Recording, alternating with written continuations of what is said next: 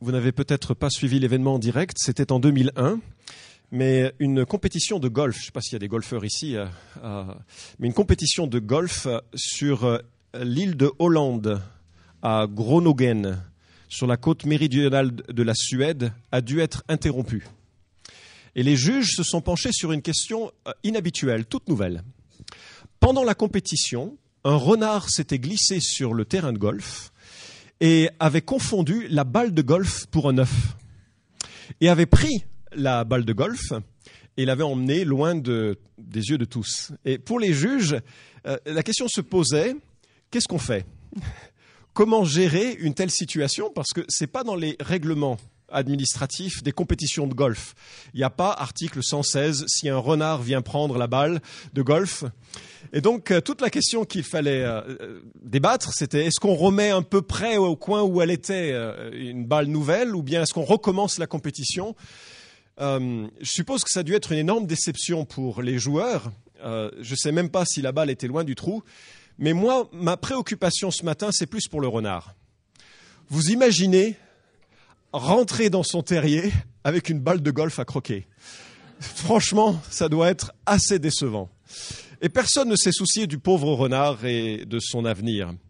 Mais quelque part, la déception du renard, c'est pas trop le thème de ce matin, quoique ça s'appliquerait bien à ce que Jésus évoque en Matthieu chapitre 21 à partir du verset 18. Continue notre série sur l'évangile de Matthieu. Et franchement, ce que Dieu souligne ici dans sa parole, c'est qu'en aucun cas, il ne souhaiterait qu'on vive une religion, mais une relation vitale avec lui qui porte du fruit. S'il y a une chose à retenir de tout ce que je vais dire, c'est ça. En aucun cas, Jésus attend de nous une sorte de religion visible, mais une relation vitale avec lui qui porte du fruit. Et c'est ce que nous apprend cet événement un peu étrange de la malédiction d'un figuier. Matthieu, chapitre 21, à partir du verset 18. Le matin, en retournant à la ville, il eut faim. Il vit un figuier sur le chemin et s'en approcha, mais il n'y trouva que des feuilles. Et il dit qu'aucun fruit ne naisse jamais plus de toi. Et à l'instant, le figuier sécha. À cette vue, les disciples furent dans l'admiration et dirent « Comment ce figuier a-t-il séché en un instant ?» Jésus leur répondit « En vérité, je vous le dis, si vous avez de la foi, et si vous ne doutez pas, non seulement vous ferez ce qui a été fait à ce figuier, mais quand vous diriez à cette montagne « Ôte-toi de là et jette-toi dans la mer », cela se ferait. Tout ce que vous demanderez avec foi par la prière, vous le recevrez. Deux histoires, deux vérités importante pour nous de vivre et de comprendre. La première chose, c'est au travers de cette histoire d'un figuier sans fruits. L'histoire nous est rapportée en Marc chapitre 11 et de façon un peu différente. Marc est chronologique, Matthieu est thématique. Et en fait, quand on fait le lien entre les deux histoires, on peut comprendre que ce qui s'est passé, c'est que le soir, Jésus s'est approché de ce figuier et puis il l'a maudit parce qu'il n'y avait pas de fruits. Ensuite, il va dans le temple pour chasser les vendeurs, et lorsqu'il revient, eh bien, le figuier a entièrement séché, et c'est là que nous voyons la remarque des disciples. Enfin, les disciples voient l'effet de la malédiction de la veille et sont assez impressionnés par ce qui se passe. Alors, c'est la seule fois que Jésus accomplit un miracle destructeur. On peut exclure le miracle de l'expulsion des démons nommés légions, parce que quand les porcs se précipitent dans la mer, c'est quelque part une conséquence de la délivrance de cet homme, ce n'est pas quelque chose de direct. C'est la première fois que l'on a cette destruction. C'est surprenant. Alors certains écolos pourraient s'en offenser en disant « c'est pas bien de tuer un arbre ». Et c'est probablement pas la grande leçon de la matinée, ni de ce texte. Certains opposants du christianisme aussi voient à l'occasion l'opportunité de dire vous voyez, Jésus aussi il faisait des caprices. Mais c'est marrant parce que ça colle pas trop avec ce qu'on connaît de Jésus, Dieu le Fils. Il ne fait pas de caprices. Sa colère est sainte, certes, et jamais inutile ou jamais inappropriée. Il ne fait pas de caprices. Alors qu'est-ce qu'on peut tirer de cette histoire d'un figuier maudit ? Alors, il faut que vous sachiez, c'est important, que les figuiers, c'est un arbre ou un arbuste de la famille des moracées. D'accord ? une famille qui produit du latex. Voilà. Non, c'est pas fascinant comme information. Il y en a 1400 espèces qui forment cette famille. C'est le premier arbre fruitier identifié dans l'Écriture. On le retrouve en Genèse chapitre 3 parce que c'est de ces feuilles-là que les hommes essayent de masquer leur nudité après s'être opposés à Dieu, après avoir violé le commandement de Dieu. Il est évidemment apprécié pour ses fruits qui ont servi de cataplasme pour l'ulcère du roi Ézéchias en Ésaïe 38, 21. Donc si jamais un jour vous avez un ulcère à une jambe, que le 15 ne répond pas, allez au Hall de Lyon, faites-vous un cataplasme de figuier et puis peut-être que ça marchera. Il était aussi apprécié pour son ombrage, un roi 4,25, et ça là d'ailleurs dans toutes les cultures. Un arbre vraiment plaisant, surtout quand il fait chaud. C'est aussi l'un des signes distinctifs d'Israël, ou de la terre d'Israël. Lorsque Dieu promet cette terre au peuple juif, il évoque l'abondance de ses ressources, et notamment la présence de ces figues. Alors, quand Jésus arrive près de ce figuier, l'évangile de Marc nous dit qu'il n'y avait pas de figues parce que ce n'était pas la saison des figues. Alors ça trouble encore plus. Mais en fait, ce qu'il faut comprendre, c'est que le figuier, quand il a des feuilles, parallèlement, du moins dans ces contrées, parallèlement à ces feuilles, il y a des figues. Normalement, si vous voyez un figuier avec des feuilles, il y a aussi des figues. Et il donne parfois 2 récoltes par an. On est là dans le moment de Pâques, c'est la première des récoltes possibles. Ce n'est pas encore tout à fait la saison.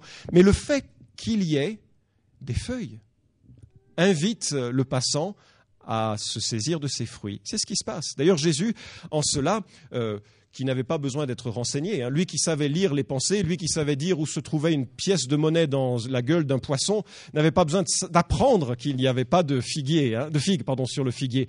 Mais il y a une leçon de choses dans l'histoire. Alors il s'approche de ce figuier en voyant des feuilles et il se dit, s'il y a des feuilles, je vais en récupérer quelques fruits parce que j'ai faim. Les disciples avancent avec lui et il n'y en a pas. Qu'est-ce que ça représente ? Je pense que l'évangile de Marc jette une lumière vraiment intéressante sur cet événement parce qu'il intercale dans la chronologie, quand Jésus chasse les vendeurs du temple au milieu de cette histoire. En sorte que, vraiment ce que Jésus veut souligner ici, c'est que tu n'as pas intérêt à avoir des feuilles sans fruits. Et que Israël, qui devait être lumière pour les nations, la représentation, la vitrine d'une vie avec Dieu, était en grande partie, et non pas entièrement, mais en grande partie, devenu que des feuilles sans fruits. C'est la plus grande des tragédies religieuses. C'est de se contenter de quelque chose qui n'est qu'une façade. Alors bien sûr, le feuillage, on le voit de loin. Oh là là, il brille beaucoup. Oh là là, etc. Et puis, il n'y a rien derrière. Il n'y a rien derrière la surface. Il n'y a rien. Certains commentateurs ont voulu identifier clairement le figuier avec Israël en disant c'est l'annonce d'un jugement qui va venir, Jésus qui dessèche le figuier. Mais ce ne serait pas juste de le voir ainsi parce que l'image est plutôt la vigne, l'image prophétique que l'on a dans l'Écriture, c'est plutôt celle d'une vigne. Et puis d'autre part, il y a eu vraiment des Juifs pieux dans toute cette période et des Juifs aussi qui ont reconnu que Jésus était le Messie du peuple et qui avait une relation vitale, réelle avec Dieu en cela. Non, moi je crois que ce que Jésus souligne ici nous est rapporté dans une autre histoire, en Luc 13, versets 6 et 9, je vais vous lire. Il dit aussi cette parabole. Un homme avait un figuier planté dans sa vigne. Il vint y chercher du fruit, il n'en trouva pas. Alors il dit au vigneron, voilà 3 ans que je viens chercher du fruit à ce figuier, je n'en trouve pas, coupe-le. Pourquoi occupe-t-il la terre inutilement ?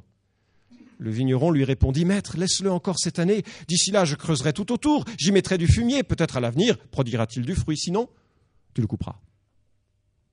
C'est saisissant comme passage parce que Jésus, finalement, il attend quelque chose de plus profond, qu'une simple apparence, que simplement des feuilles qui traînent, quelque chose comme un fruit.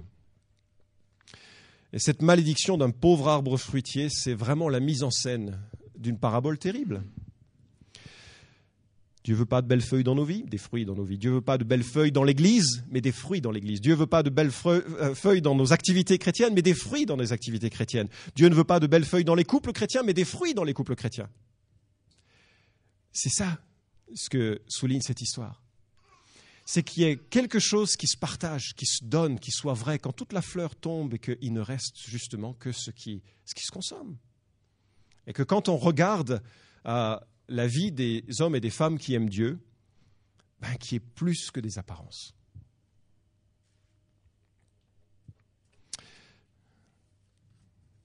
Jésus maudit ceux qui font apparence de la foi sans en avoir la substance. C'est dit un peu durement. Hein. Les précédents messages étaient beaucoup plus encourageants quand même, hein, vous ne trouvez pas? Alors c'est quoi le fruit que Dieu attend des hommes?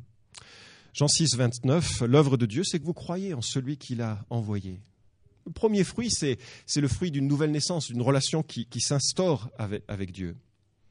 Le deuxième fruit, c'est un changement de vie, pas complet, hélas. Mais néanmoins, l'une des caractéristiques de quelqu'un qui naît de nouveau, qui naît à Jésus, ou qui renaît en Jésus, ou d'en haut, c'est que sa vie change. On aimerait bien que ce soit complet, hein.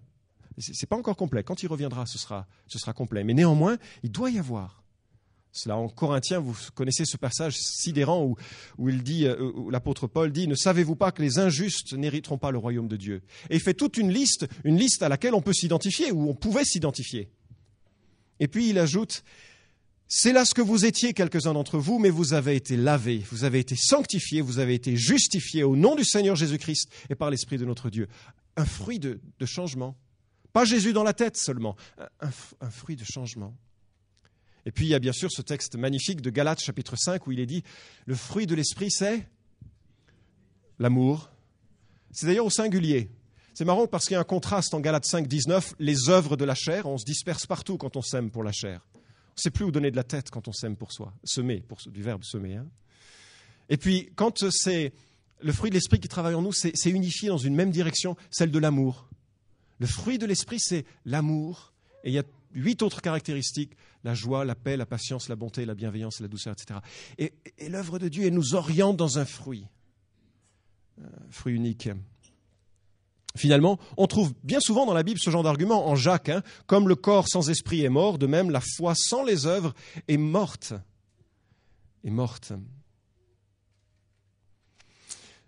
C'est totalement vain d'arborer les feuillages d'une religion. Totalement vain.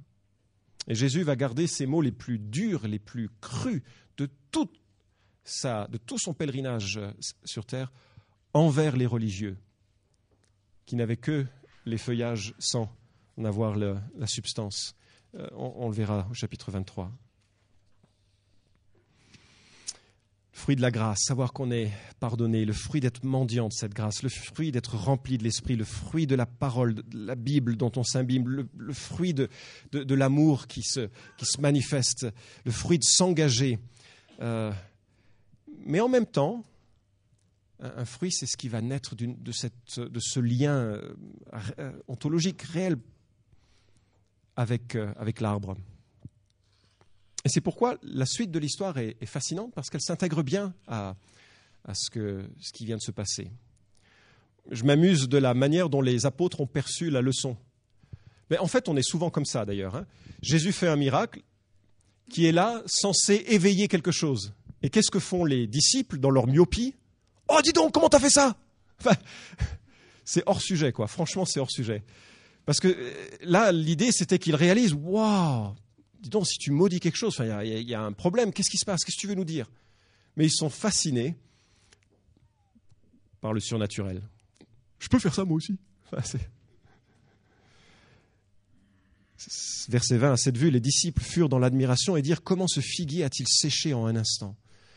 Jésus leur répondit, je vous le dis, si vous avez de la foi, et c'est chouette que Jésus accède à leur demande. Si vous aviez de la foi, et si vous ne doutez pas, non seulement vous ferez ce qui a été fait à ce figuier, mais quand vous diriez à cette montagne, ôte-toi de là et jette-toi dans la mer, cela se ferait. Tout ce que vous demanderez avec foi, par la prière, vous le recevrez. Deux ingrédients, quelque part, qui nous relancent dans une même dynamique, celle d'une prière sans foi qui serait l'inverse que ce que Dieu demande. De la même manière que des feuillages sans fruits, c'est l'inverse que ce que Dieu demande. Une prière sans foi, c'est vraiment hors de propos pour ceux qui aiment Dieu. La foi, c'est l'espérance des choses qu'on espère, l'assurance de celles qu'on ne voit pas, la démonstration de celles qu'on ne voit pas, nous dit Hébreux chapitre 11. C'est pas un sentiment, la foi, c'est pas la foi en la foi, c'est pas la méthode Coué, c'est pas persuasion intérieure. La foi, elle va de pair avec la compréhension des plans de Dieu. Dans l'évangile de Jean, au chapitre 14, il est dit « En vérité, je vous le dis, celui qui croit en moi fera lui aussi les œuvres que moi je fais. » Jésus dit ça. Celui qui croit en moi, il fera les œuvres que moi je fais. Puis il en a fait des pas mal quand même. Même, il en fera de plus grandes parce que je m'en vais vers le Père, et tout ce que vous demanderez en mon nom, je le ferai, afin que le Père soit glorifié dans le Fils. Si vous demandez quelque chose en mon nom, je le ferai. Alors là, on a quelques autres clés.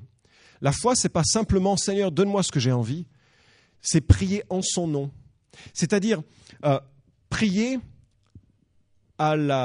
comme si c'était Jésus qui le demandait. Laissez-moi vous expliquer comment ça pourrait s'articuler. Si j'envoie un de mes enfants au casino du coin pour faire quelques courses, et je leur dis, écoute, tu diras aux commerçants de mettre ça sur mon compte, je le payerai plus tard.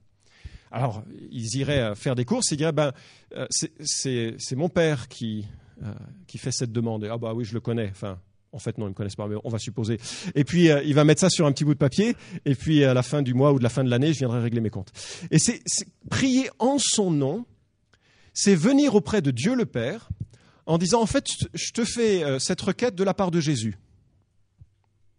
Alors, quand on fait une requête de la part de Jésus, ça ne peut plus trop être la même chose que des prières un peu vaines, n'est-ce pas? Parce que Jésus, il ne demande pas des choses vaines.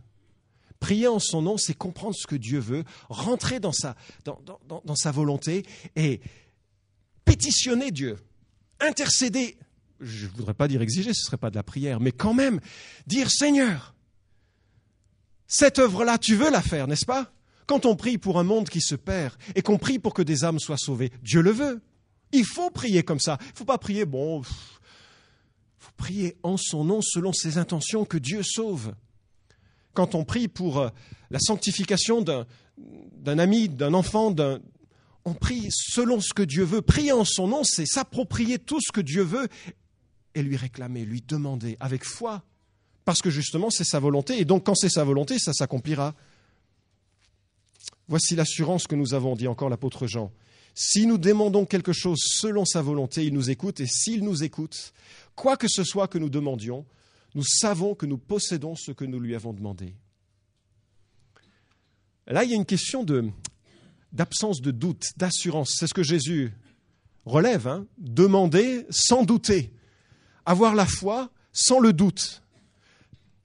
Le doute, dans le grec, c'est un conflit intérieur, une vacillation entre foi et incrédulité. On ne sait pas trop où se positionner. Je le fais, je ne le fais pas. Je crois, je n'y crois pas.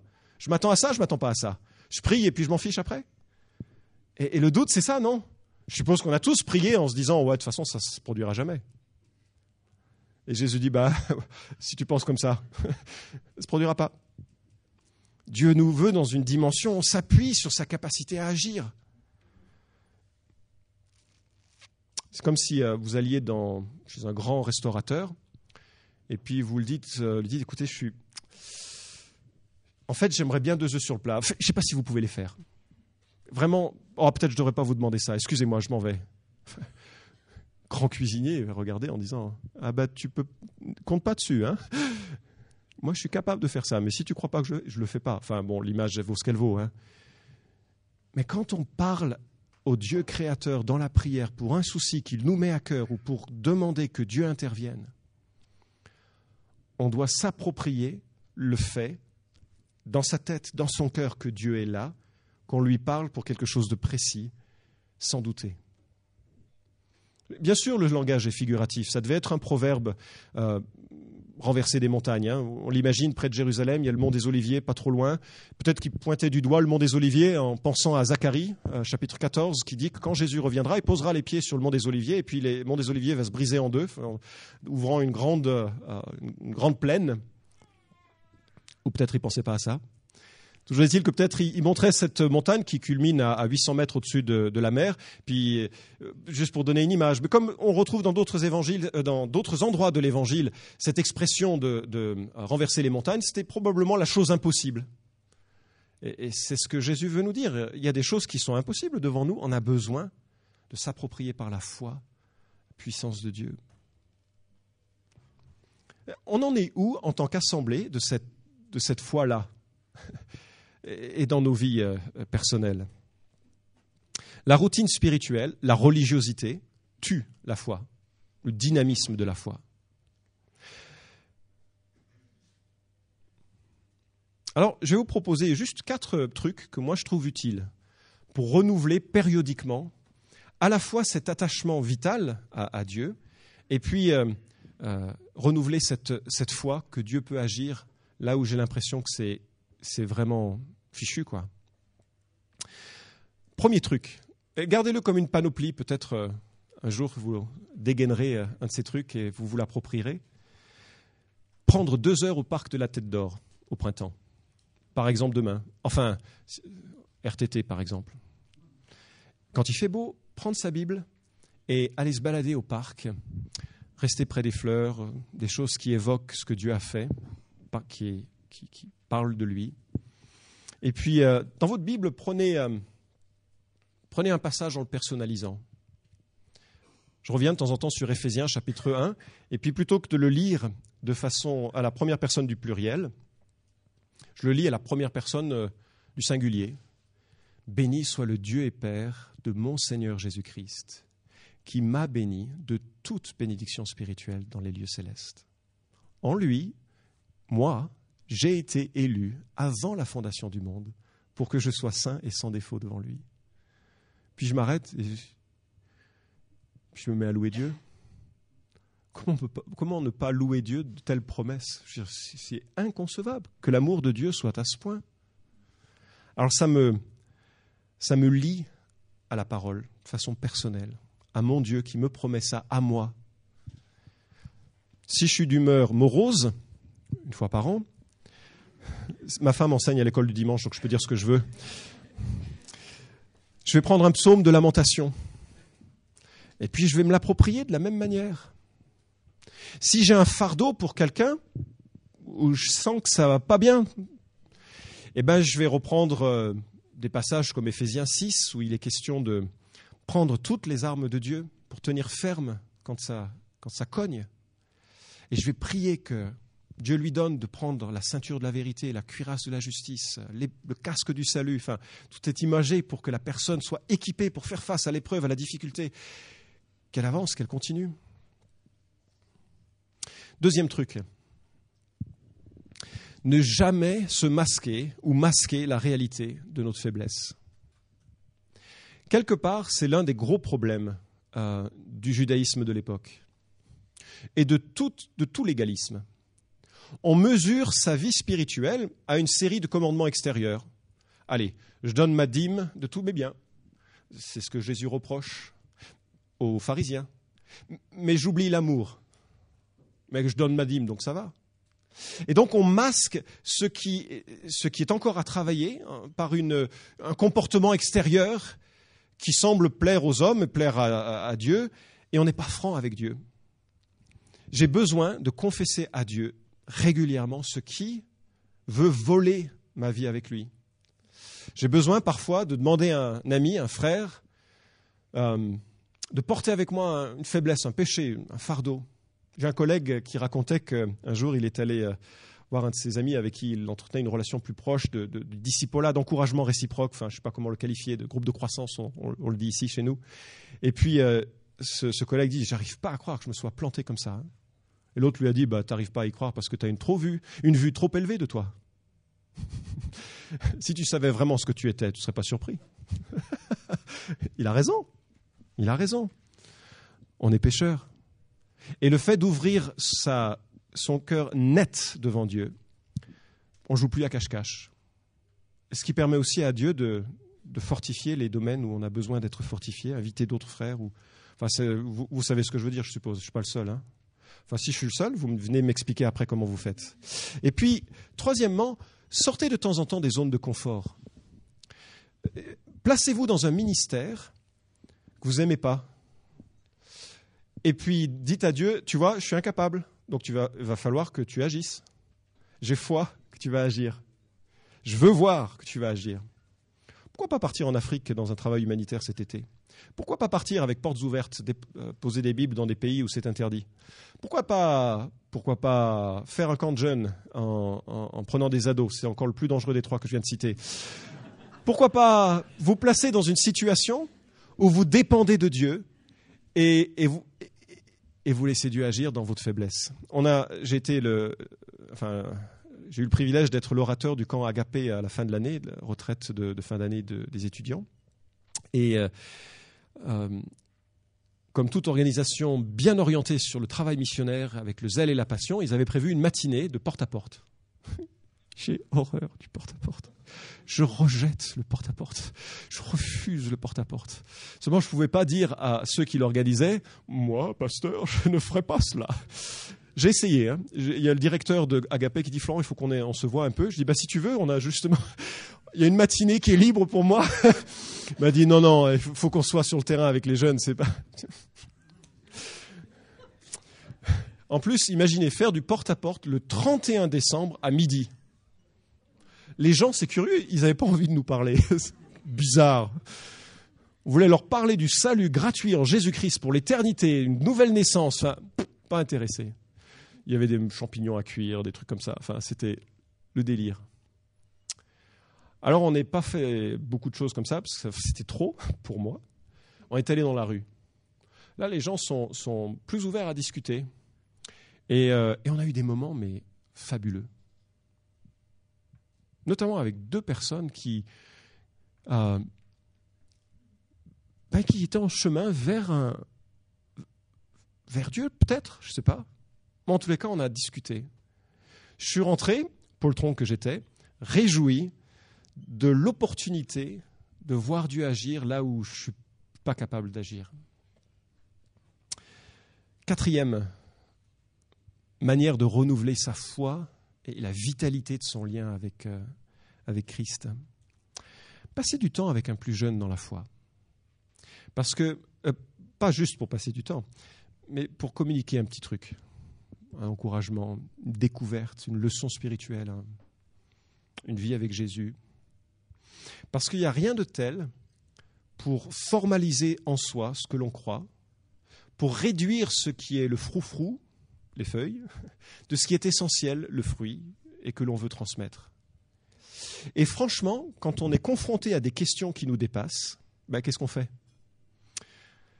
On est obligé de dépendre de Dieu, on revient à la Bible, on se met à genoux en disant « Seigneur, on m'a demandé ça, j'ai aucune idée de ce que toi t'en penses. » Et ça nous place de nouveau dans cette dépendance. Alors, et pour terminer, je dois dire que ce passage est quand même un avertissement assez sérieux. Hein. Un avertissement à tout ce qui ne porte pas de fruits, que ce soit un individu ou une église. Vous connaissez Jean chapitre 15, ça parle des individus. Les individus qui sont comparés aux sarments. Et Jésus parle des sarments et du cep, lui. Et le sarment qui ne porte pas de fruits, il est coupé, brûlé. Bien sûr, ça évoque ici des non-croyants, des non-chrétiens, des gens qui ne sont pas nés de nouveau, des gens qui n'ont pas justement de relation vitale avec le cep. Quelque chose qui est mort, eh bien, il n'y a pas de sève qui passe. Le contact avec Dieu s'est pas établi. La nouvelle naissance qui fait qu'on est infusé de la spiritualité de Dieu n'a pas eu lieu. Mais dans la parabole du semeur, sur les 4 terrains, il y en a 3 qui sont des terrains imperméables à Dieu. Mais sur ces 3 terrains imperméables à Dieu, 2 donnent l'apparence d'une vie avec Dieu, quelque temps. Alors, cette mise en garde, elle est sérieuse. est-ce qu'il y a une relation réelle, authentique, qui a commencé avec Jésus? Mais c'est aussi une mise en garde très sérieuse pour l'Église. J'aimerais terminer avec Apocalypse chapitre 3. Jésus prend le temps d'écrire à une Église.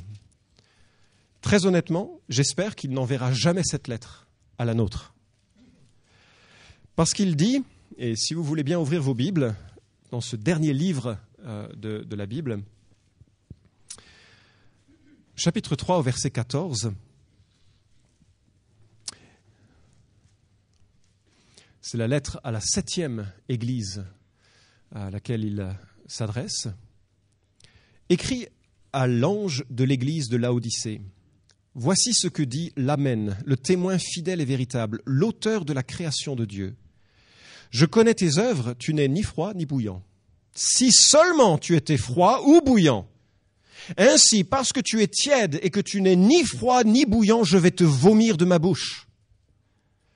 Vous savez pourquoi Jésus utilise ce langage? C'est qu'à Laodicée, il y avait 2 sources assez éloignées, l'une d'eau chaude et l'une d'eau froide qui approvisionnaient la ville. Le problème, c'est qu'après quelques kilomètres de parcours, l'eau chaude n'était plus chaude et l'eau froide n'était plus froide.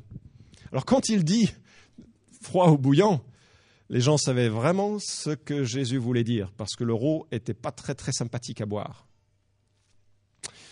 Parce que tu dis, verset 17, « Je suis riche, je me suis enrichi, je n'ai besoin de rien, et parce que tu ne sais pas que tu es malheureux, misérable, pauvre, aveugle et nu, je te conseille d'acheter chez moi de l'or éprouvé par le feu, afin que tu deviennes riche, des vêtements blancs, afin que tu sois vêtu, et que la honte de ta nudité ne paraisse pas, et un collier pour oindre tes yeux, afin que tu vois. » Et regardez ce qui suit.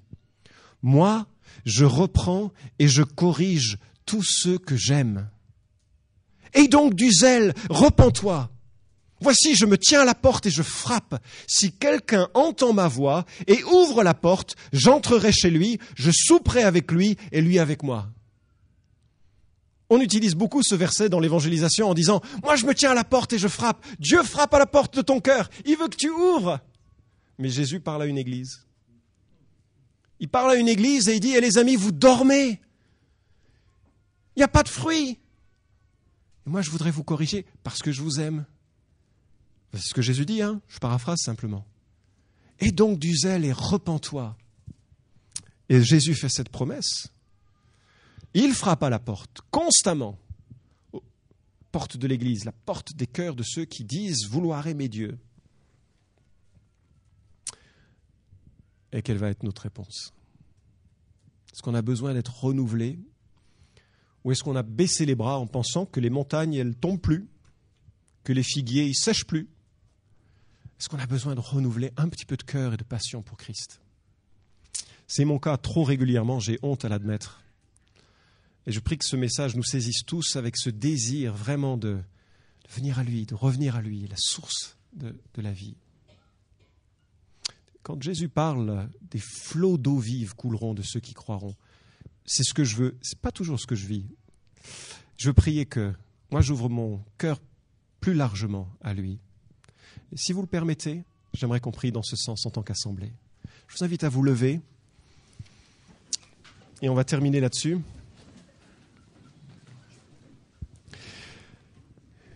Et juste si pendant un instant vous pouvez fermer les yeux, réfléchir à ce qui a été communiqué.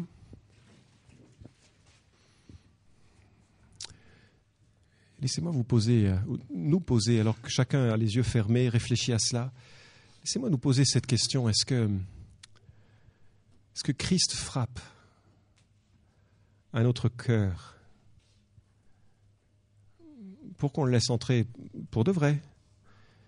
Est-ce que vraiment il y a ce désir de vie avec lui?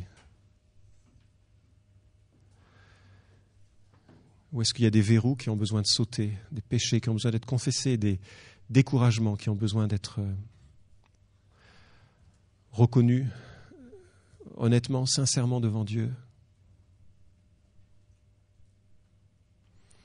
Notre Dieu, nous sommes reconnaissants de ta patience envers nous, qui ne méritons certainement pas tant de tant d'attention. Nous sommes reconnaissants, Seigneur, de ce que tu nous enseignes à une vie radicale avec toi. Et je te demande, Père, que là où nous en sommes, et encore une fois, tu connais nos cœurs à tous, Seigneur, dans nos forces et nos faiblesses, nos moments de vacillement et de moments de grand encouragement et de consécration.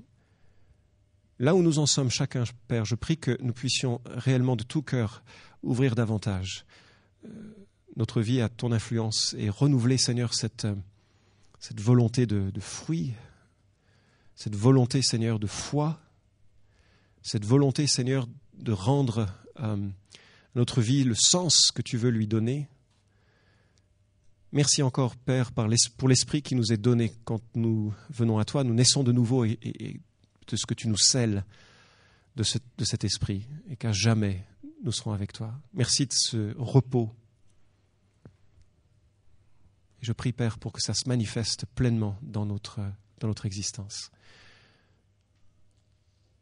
Au nom de Jésus. Amen.